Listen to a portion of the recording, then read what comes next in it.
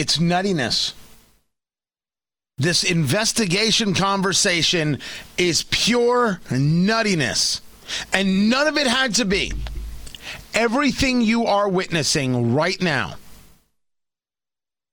is everything we said was happening. It is not because we're smarter than anybody else. It's because we are more honest with each other and with ourselves than anybody else. We said that COVID was being used politically. We said we weren't getting fresh data, smart data, honest data. We weren't getting honest reporting. All we were getting were attacks. Constant, nonstop, continual attacks. How can we use this to go after our political opponents? So when people bring up the fact that this virus came from a lab in Wuhan, man, I mean, you don't see that? You don't know that? You can't, recognize that? And the political left went absolutely positively crazy.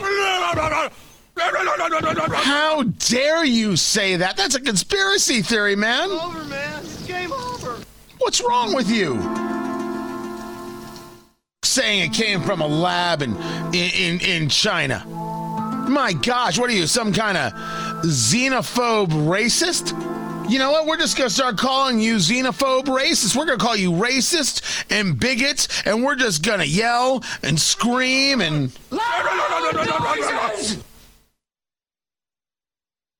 Oh, okay, so I guess we can't talk about that anymore. And then a year later, this thing could have leaked from a lab in Wuhan. They showed us who they are. They show us who they are all of the time. What are we going to do about it? Is the question. Dr. Fauci could not look worse in these conversations about the lab. He could not look worse in trying to explain what happened, when happened, why was I saying that we shouldn't be looking at it, there's no way it was man-made or humans having to deal with it, and then going into, well, it's possible, it could have happened. Couldn't have you just said so? Yes, of course it's possible. This is why we need investigations. This is why we need people looking at this now. And China cannot get in the way. China needs to step away. China needs to stop being an impediment. Does it matter that the lead investigator from the World Health Organization says that they took China's word on the idea of a leak? He says the team did look into the leak theory during a visit with lab scientists and deemed it extremely unlikely.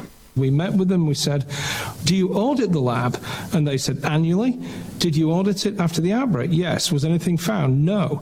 Do you test your staff? Yes. No. You're just taking their word for it. Well, what else can we do? There's a limit to what you can do, and we went right up to that limit. We asked them tough questions. Well, maybe that's the problem. You went right up to the limit. That's from March. You took their word for it. You took China's word for it. So now we know that the American press and American politicos utilized COVID for political purposes, and now we know that taking China's word for anything is trash. They cannot be trusted. But let's go back. Let's go back to the days when Senator Tom Cotton, us right here, many others were discussing this possibility. Now, just so a refresher on what I said. By the way, did I introduce myself? Tony Katz. Tony Katz today. It's a pleasure, guys. As always, 833-468-8669. Your thoughts. 833-468-8669. 833-GOT-TONY.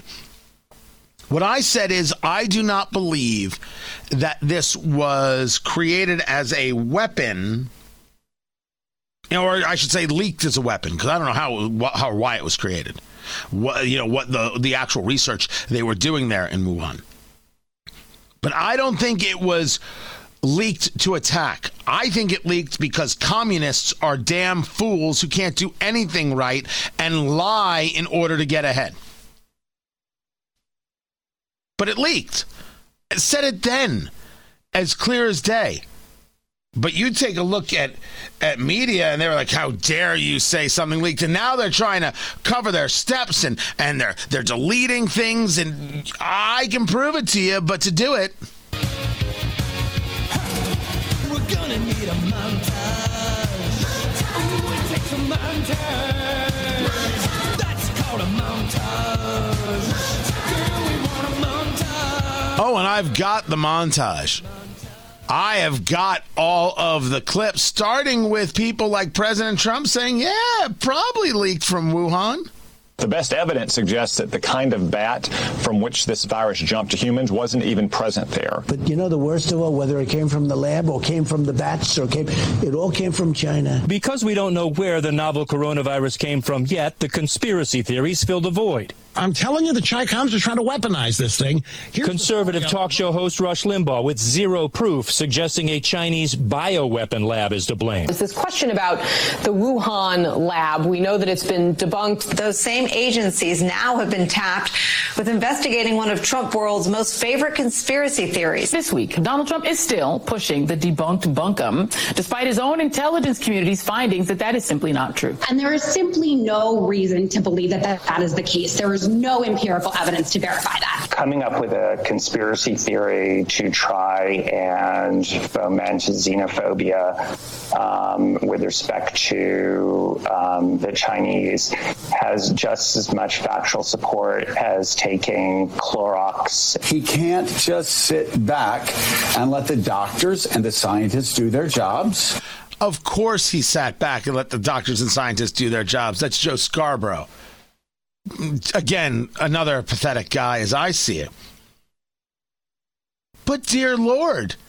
And they throw the Rush Limbaugh clip in there, right? The late Rush Limbaugh. And weaponizing. Again, I disagree with that idea, but he's more right than the people who said, oh, conspiracy theory, and didn't do their key job, which is journalism.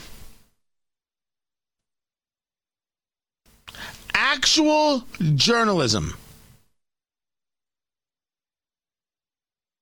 Journalism would have said, let's look into this. Let's investigate this. Let's see about this. Let's ask questions. Why is the administration stopping us? Why are others in media stopping us? Why are politicos not talking about this?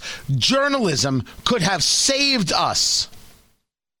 But that's not the way they played it, now is it? Because they didn't want journalism. They wanted narrative. Her name is Apoorva Mandavili. It's a little difficult for me. Apoorva Mandavili. And she tweeted out, someday we will stop talking about the lab leak theory and maybe even admit its racist roots. But alas, that day is not yet here. That was the last week in May. Oh, that's right. That's what we're in. That's what she tweeted. She tweeted that. Do you know what she does? She's one of the lead reporters for the New York Times covering COVID. And what is she putting out there? That a lab leak theory has racist roots. She has since deleted the tweet.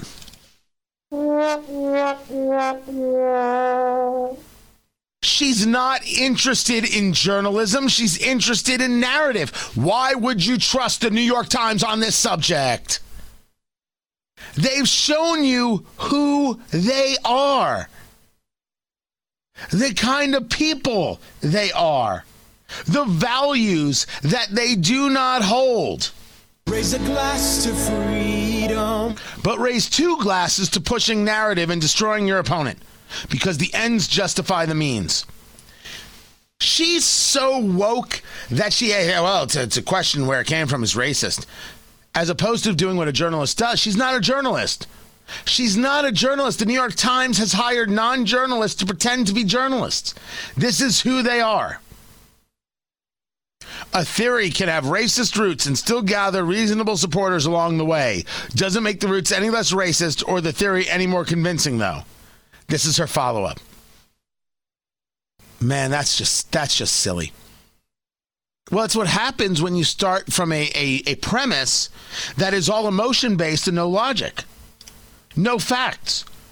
Glenn Kessler, fact-checker for the Washington Post, referred last year to Ted Cruz and others with their virtually impossible theory of leaking from a lab. Now, it's gained new credence. The source of the coronavirus that has left more than 3 million people dead, writes Glenn Kessler of the Washington Post, remains a mystery. But in recent months, the idea that it emerged from the Wuhan Institute of Virology, once dismissed as a ridiculous conspiracy theory, has gained new credence.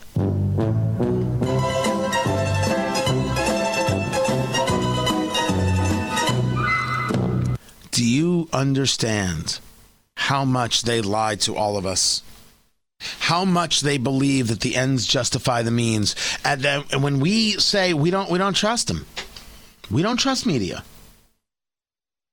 What President Trump said, enemy of the people. We don't trust you. And they get outraged. How dare you not trust us? How dare President Trump? You did it. You did it, New York Times. You did it, Washington Post. You did it, CNN. You did it, MSNBC. You did it. You are not to be trusted, not because some guy on the radio says so, but because you said so, and we all see it. And the worst part, the continuing worst part of this whole story is that in America, we weaponized a virus to attack each other. We attacked each other. We didn't go to town as a country working on the virus. We didn't go to town as a country saying we're going to get this thing handled and we're going to show the world how we do it. People said, let's use this to our political advantage. Let us lie to Americans. Let us scare Americans. Wait till you hear about masks. Phil Kerpen of American Commitment going to be with us. The latest study, take off your mask. Take off your mask.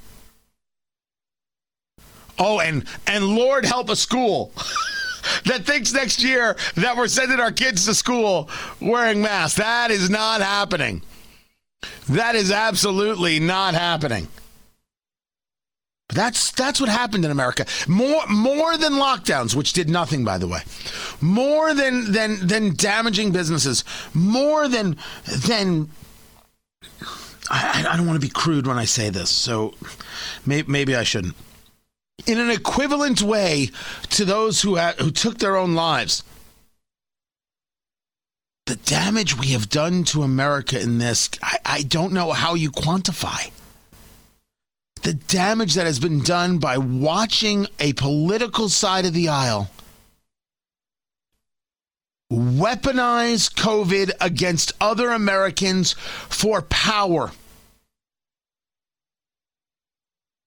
How do you overcome that damage? And how do you overcome it when so many in America won't even recognize it? I have said before about the restaurant industry, and now I can apply it to the populace. The damage inflicted by COVID has yet to be understood. We will be dealing with its ramifications for a decade. And maybe longer. Maybe longer. I'm Tony Katz.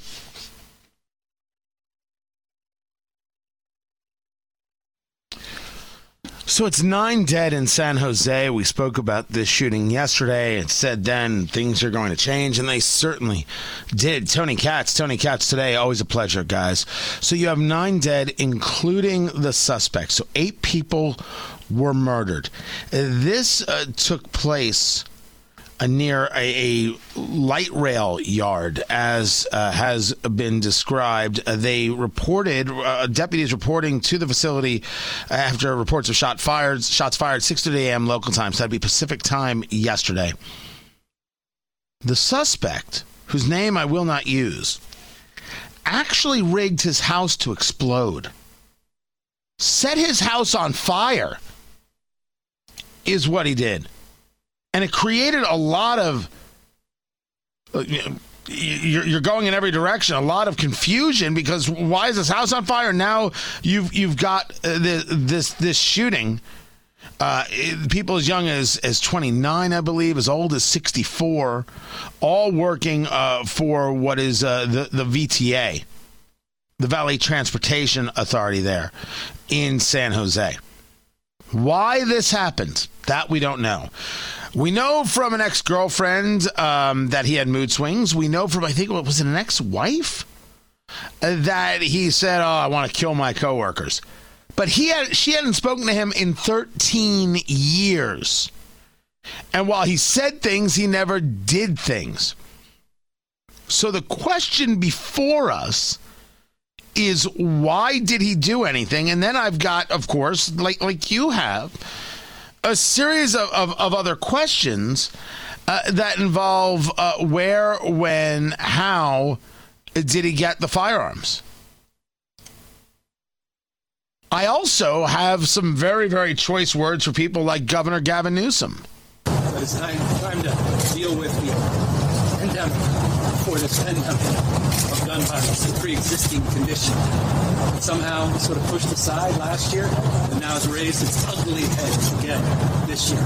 And wake up to this reality and take a little damn responsibility, all of us, to do a little bit more and a little bit better this time, and move beyond platitudes, the usual rhetoric that tends to mark not just these moments, but the aftermath of these moments. As all of you go away and this fades out of view, and then we rinse and repeat someplace else. He's then all about what the hell is going on in America. It's a question we're asking. But people like you, Gavin Newsom, who hopefully won't be governor for long, you think the answer is, or the problem is guns. We have to get guns off the streets. Do you really think that's what is the story here? You think the gun is what did this? Or is this the guy? In Indianapolis, when you have people dead at the FedEx Ground Center, was it the gun or was it the guy? People keep looking at guns as the issue because they are unwilling to look at culture as the issue, because culture is the issue. It's easier to go after the gun.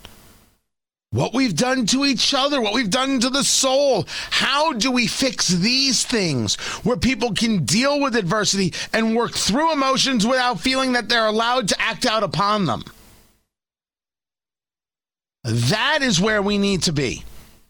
That is going to take work, and you can't get to that work until you are honest. It is not about guns. Millions of law-abiding gun owners not doing anything wrong. I'm going to get more into this. It's culture. But too many people are afraid to say it, thinking they'll be called racists or bigots or, rude or mean. Oh, screw that. We have a society to save. Phil Kerpen talks masks up next.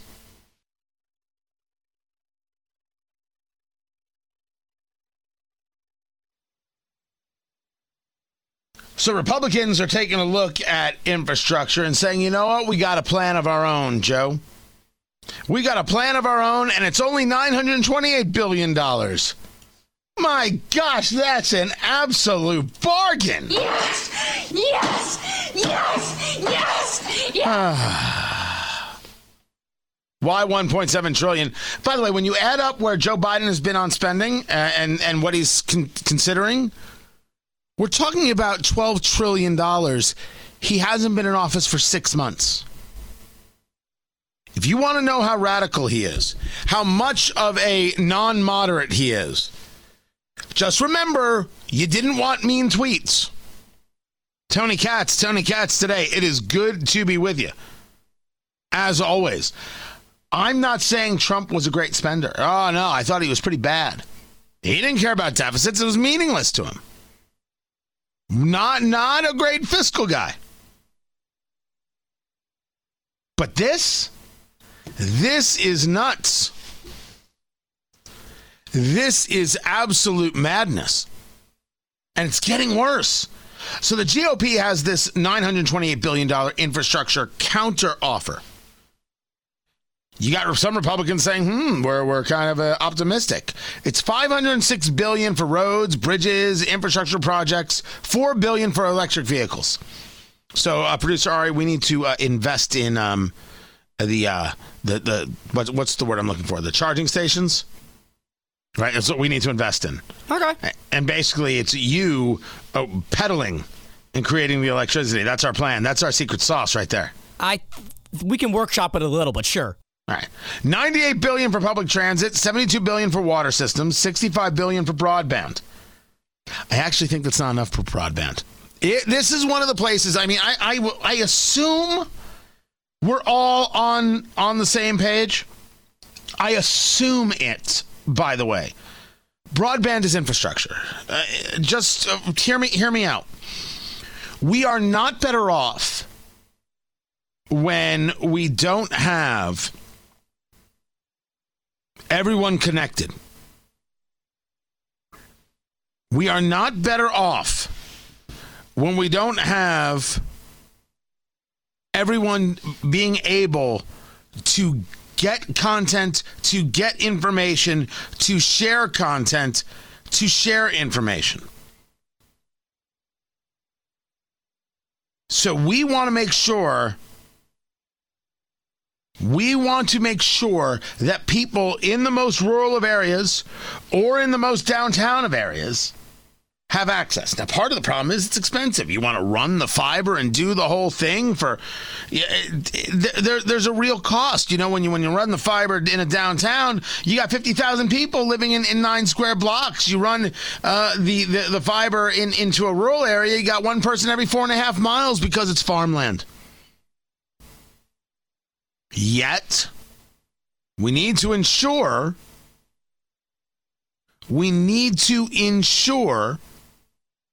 that we do it. We need to find ways. That's what makes Starlink from what's his name, Elon Musk, so interesting. You know, you could actually see Starlink in space. This happened the other day because people were talking about it. We saw it. My wife and I were out. We saw it. All of a sudden, you know, sometimes you can see things move. You're like, that's a plane. I'm like, wait, what is that? Is it, you know, you get apps. You can find the International Space Station. You can find things. All of a sudden, these blips start moving across the night sky perfectly, one after another. 2, 3, 4. These little blips perfectly across the sky. 25, 26, 20. There were 50. Turns out it was Starlink, which is this interconnected satellite system that will help you get broadband access in rural areas. Very, very important. Now, remember, Biden's offer is at $1.7 trillion, so this is $600 billion less. Actually, I take that back. This is about $800 billion less than where Biden is, and Biden trimmed his from 2.3 to 1.7. So they still have some negotiating to do. Biden wants this very, very badly. We'll get into that, but this study about the masks, man, this is it. This, as I'm reading it, kind of confirms things that we've been talking about. Let me bring in Phil Kerpen of American Commitment, AmericanCommitment.org. You can find him on Twitter at Kerpen. Not a doctor, but better at breaking down the data than anybody I have spoken to, and he has done a tremendous amount of work taking a look at what's happening in states and what's happening nationwide with numbers on COVID. And the last we spoke, Phil, what you said was that the difference between wearing a mask and not wearing a mask and getting COVID was somewhere around 0.5% in the data you looked at. This study, which came out of the University of Louisville, talk to me about what this study is about and what this study says. This study found no mask effect at all, either for mandates or for use. So essentially, they found there was no correlation between places where masks were used and places where masks were not used. And what made this one interesting compared to, there have been a lot of previous studies kind of looking at the same thing, and, they were sort of, some found a small effect, some found relatively larger effect, some found no effect. But what I think makes this one really interesting compared to the other ones that sort of had similar methodology is this is the first one that included the fall and winter data. And the winter data was it was the worst wave, and it was a national wave. It was everywhere, which makes it more robust in terms of doing these kinds of comparisons, because in the spring of last year, we kind of had it in the northern states, and in the summer, we kind of had it in the southern states, and that makes it pretty complicated to do comparisons, because you sort of, depending on what endpoints you pick, you're going to be picking up different areas, and maybe it was just, the time of year as opposed to the different policies. And so I think the fact that you have the fall and winter data in this makes it much more robust to do these kinds of comparisons. And they basically said no effect. It didn't make a difference. So let's talk about what this means to mask mandates. This means that every time we were told you have to wear a mask, masks have been proven to stop the spread. It never proved anything. It was based either on fear or on belief. And then the follow-up to that is, when we see cities like, for example, Indianapolis, Marion County, they still have a mask mandate until June 7th. They want to make sure we're past the Indianapolis 500, we're past prom season, all of that. And then you can take off your mask. None of that is based on science whatsoever. I would agree with that. I think that, here's my view, Tony, and I think I said this last time I was on the show. The mask as an intervention was sort of a desperation move, right? We didn't have a vaccine yet. We didn't have good treatments, and it was kind of, this might have an effect. If it does, it's going to be a small effect, but we'll do it because we have nothing else, was essentially the logic behind it. And, it turns out maybe it didn't even have a small effect. Maybe it had no effect. But, if you have nothing else, you try what you can. So that was kind of the logic behind it. Now we have very good treatments. The monoclonal antibody infusions are available to almost everyone. It's been expanded, and we have vaccines. And so almost everyone in the high-risk categories now has either had the vaccine or has made the choice not to have it. And I think from once you are kind of where we are now, where you have good vaccines, you have good treatments, you don't need to try desperate things that might have a small effect. You can sort of move past that. And so I don't think masks are at all justified now anywhere. Talking to Phil Kerpen of American Commitment, AmericanCommitment.org, and you can find him at Kerpen, Kerpen, there on the Twitter box. So now let's get into what this plays out as. And I want to get into Fauci and the Wuhan lab in a second. But you have so many states, so many in media that have predicated these people good and these people bad based on masks. Everything has been mask-oriented. Oh, this state is unmasking. Oh, they're going to have super spreader events. Where does this put those people who were clearly fear-based as opposed to, well, let's see where the data brings us based? If you wanted to wear a mask and you thought it would do some good, I don't fault you. But when you know data and you still attack others, where do we go from here?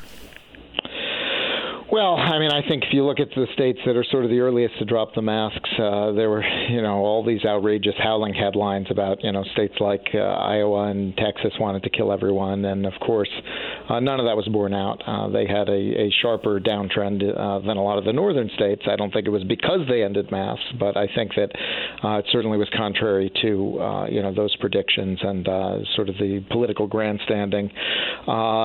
I think that what we're seeing now, having been through a whole year of this, is almost none of these policies, these so-called non-pharmaceutical interventions, the lockdowns, the business closures, the school closures, the masks, they didn't really make a difference. They might have delayed things sometimes, and then you got them later. But in effect, this really was a pandemic. In pan meaning everywhere. Everywhere sort of had their turn. Even places like California that were gloating about how wonderful all their lockdowns were working and their masks and everything else, they had it the worst in the winter, and they sort of caught up with everywhere else. And I think that we've got to be a lot more humble about what we know and what we don't know. And one thing that I think ought to be clear to almost everyone right now is until you have effective medical interventions, you're not going to stop a highly infectious respiratory virus. You're just not, and we didn't. It spread very widely, and the big fight now, Tony, is going to be on unmasking the kids in school. And I think that there was really never any good evidence-based reason to do that in the first place. But people get into fear, they get into habit. It's hard to change. And you look at the map of the country right now on where kids are masked in schools, and it looks like the exact same map as where schools were closed 6 months ago. So now we're having the exact same fight over again, unfortunately, to get kids out of those masks. And so it's tough because people get sort of dug in, and how do you convince someone who did something that was a personal sacrifice for them that they did it for no reason? Most people are never going to admit to that, just psychologically. They want to think they did some good, that they're the reason that it ended or what have you, even though the data doesn't really support that. Talking to Phil Kerpen of American Commitment. Let me take it over really quick. I still have a couple minutes to what's going on with these questions. And now all of a sudden, regarding the Wuhan Virology Lab, it's okay to question, maybe that did leak from this lab when it was conspiracy theory a year ago. Without getting banned.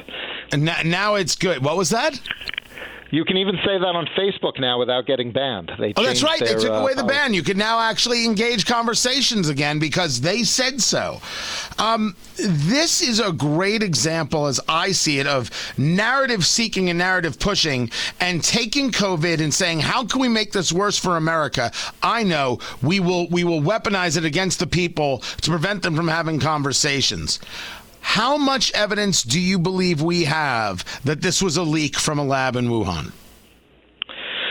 Well, I always thought that it was it would have been an awfully big coincidence if it happened to emerge naturally in the very same city that has the lab that was doing research on exactly this type of virus. And so sort of just the basic circumstantial fact of where it started and what was happening in that lab has always made it, pretty likely in my mind that it came from the lab. And, nothing we've seen in terms of the evidence that's emerged over the past year has supported the idea of natural emergence because it still hasn't been found in an animal anywhere. And I think they've tested 80,000 animals in China trying to find, the animal that it jumped from, and they found none, zero animals that were infected with it. And so, I think, and you've probably seen the very long Nicholas Wade thing that was on Medium, and there's a lot of evidence suggesting that it came out of that lab. And is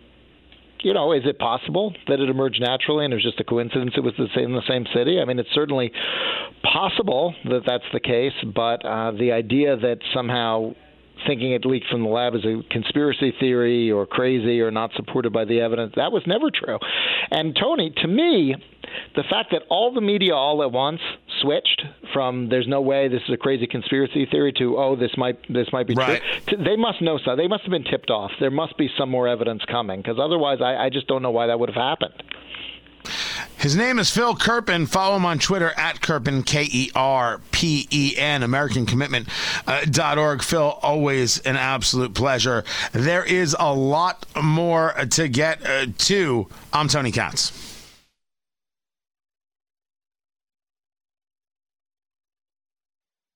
So we're into a fourth round of payments.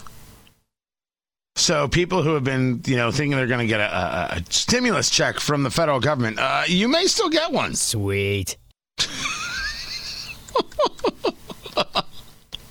Of course, Ari.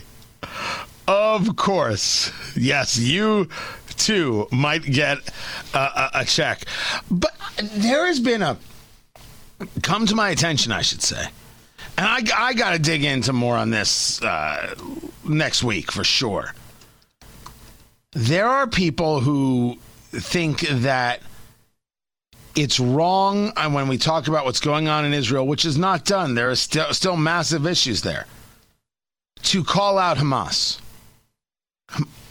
Hamas is a terrorist organization. Why would it be wrong to call out Hamas?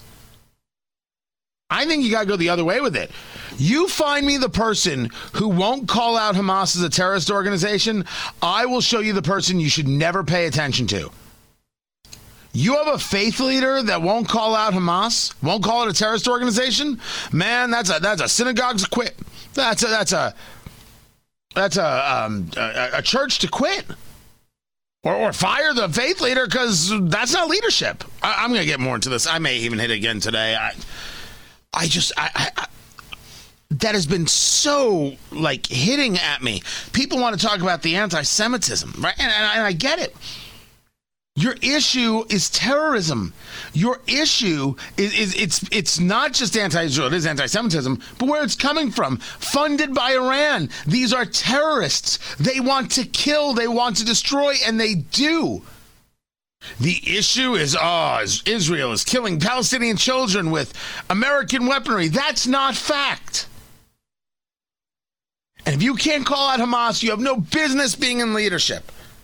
No, if you can't say Hamas is a terrorist organization, you're not a leader. Of a church, of a synagogue, of a mosque, of anything. Of a Boy Scout troop, nothing.